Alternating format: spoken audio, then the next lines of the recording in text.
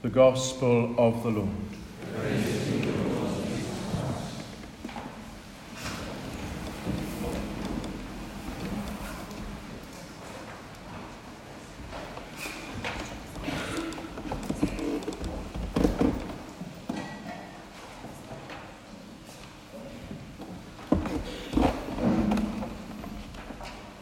In the name of the Father, and of the Son, and of the Holy Spirit. Brothers and sisters, it's wonderful for Abbot Hugh and myself to be with you. I'm Father Stephen.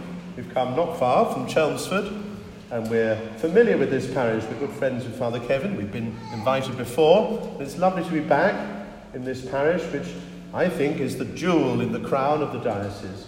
A beautiful place, and you're very lucky to have this wonderful church dedicated to Our Lady of Lourdes and St. Joseph. And as we begin this mission here this week, we place ourselves under their protection, under their intercession. It's wonderful to begin something like this with you, with a solemn mass, and we'll end it with a solemn mass too. But this isn't really the beginning, because you've already been planning for this for several months. I know you've been praying for it. You've had a lovely mission prayer, and your thoughts and your inner preparations have been going on for a while. So thank you for that. As we begin, it's wonderful to think of so many blessings that the Lord and Our Lady has in store for us this week. We heard in the scripture this Sunday that the vineyard of the Lord is the house of Israel. The prophet gives us a key to understanding that story, which is continued in the psalm. It's a favourite theme of the Old Testament, and our Lord takes it up again. He would take it up several other times as well, in his parable of the evil tenants in the vineyard. We know what the vineyard is. It's the house of Israel. What about in the New Testament? Well, St. Paul tells us that we are the new Israel as members of the church. So the vineyard is the church for us as well. How is that vineyard doing? The mission is a good opportunity to examine how we're doing.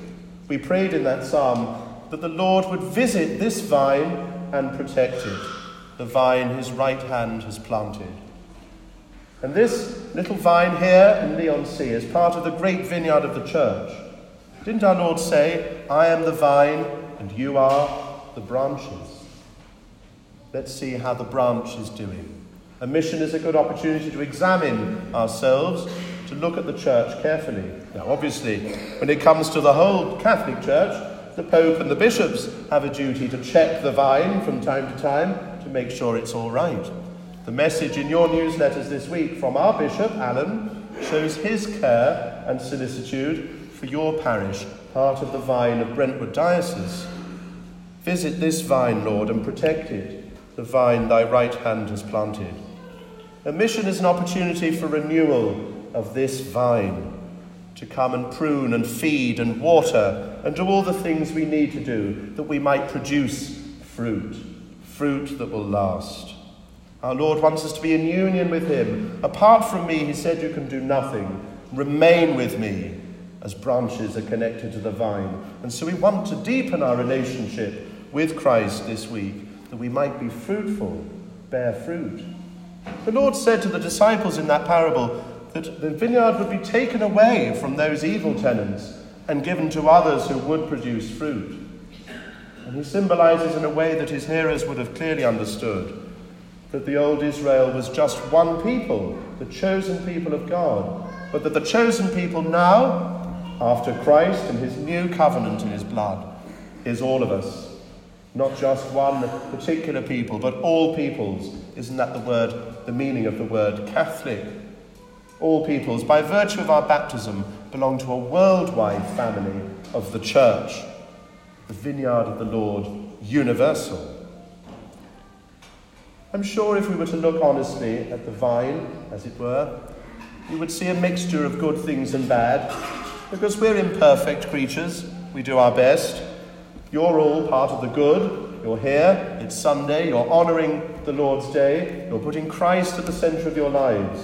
There's already much good fruit. What about, though, the sour grapes mentioned in the Old Testament? Do we not sometimes produce those as well? And of course we do. And as we look around the church, universal as much as local, we see things to be proud of and things to be happy with. and other things to be worried about, troubling things. We can face ourselves in this mission with confidence in God's mercy. I want you to be confident rather than afraid, because a lot of missions in the past were often, at least the image is, that they were preached by vociferous redemptorists, pulpit banging and getting everyone to go to confession. Well, we do hope you go to confession, but we won't have any of those stories. I heard one of a redemptorist priest. I think it's all there is the redemptorists seem to get the rap for this. A very good order, of course, still. But one redemptorist priest went to hear confessions. Halfway through the queue, he opens the door, shouts down the line, "I want to hear some real sins." Slam the door, carry on. Well, you won't hear that this week. We will be kind. But I do want you to have recourse to the sacraments in a special way this week, to come with confidence in the mercy of God to the confessional and to Mass. Let's love the sacraments more and realise that they are moments of encounter with Christ, and we miss them or postpone them at our peril. Confident, yes, and yet there is a slight sense of urgency with any mission, isn't there? There's a sign that I often see in sacristies, particularly on the continent, just inside the sacristy door, so that the priest might see it as he goes out to say Mass. And they usually say something like this: "O priest, say this Mass as if it were your first Mass, as if it were your last Mass, as if it were your only Mass. Sicut primam, sicut ultimam, sicut unicam." What a wonderful thought for the priest, that he ought to say Mass with devotion, the same devotion he had at his very first Mass, as if it were the very last time he would ever say Mass, or the only time in his life that he would be able to say Mass. Beautiful thought. I think any mission or retreat, spiritual exercises, have something of the same message. I hope it's not the first time that our Lord will give you this opportunity, nor the last. But we must take it as if it were the only or the last. We don't know when our Lord will next stretch out his hand to us. We should make every retreat, every mission, as if it were our last opportunity to come to Almighty God. The future is one thing we do not know. What we do have is the present, to sanctify it, to change now. And that urgency is part of the gospel. St. Paul says, the charity of Christ, the love of Christ, urges us. Caritas Christi urget nos, urges us, pushes us on, compels us, controls us in a way.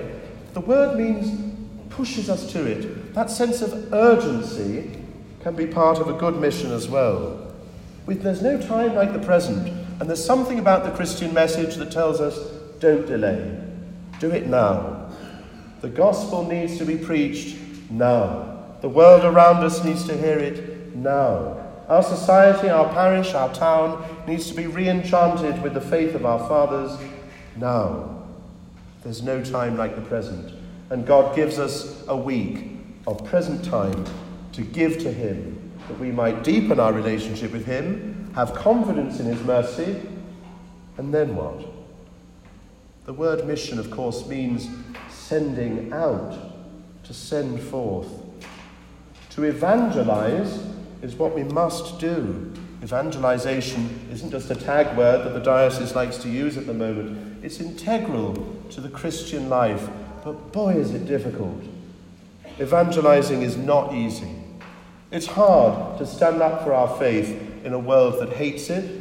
It's hard to be confident in our faith if we're even not that sure of it, and we're not sure how to put things across in a way that people will understand and be convinced by. Don't worry.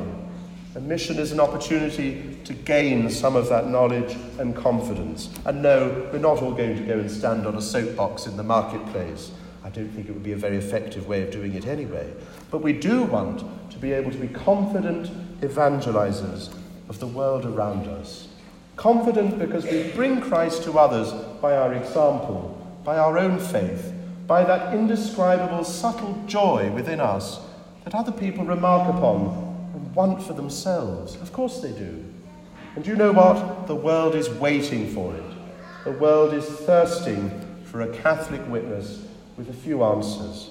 Not all the answers, but a few. And certainly joy and purpose. And we can have that.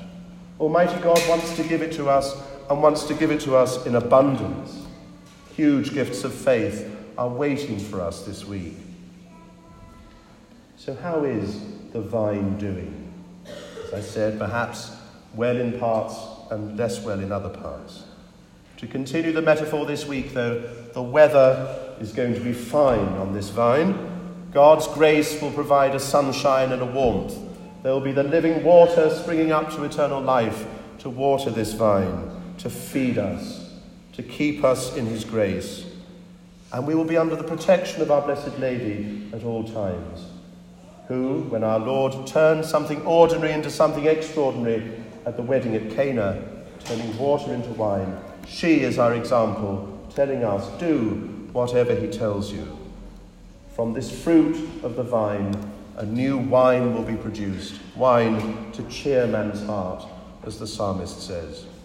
So come along, get a sense of the urgency this week of the message of the gospel. Come and join in as much as you can, coming to Mass each day if you are able, and to the talks, particularly the ones in the evening, where there'll be a little service as well. And use us. We're here for you this week. If you want a chat or a spiritual talk or confession, just ask.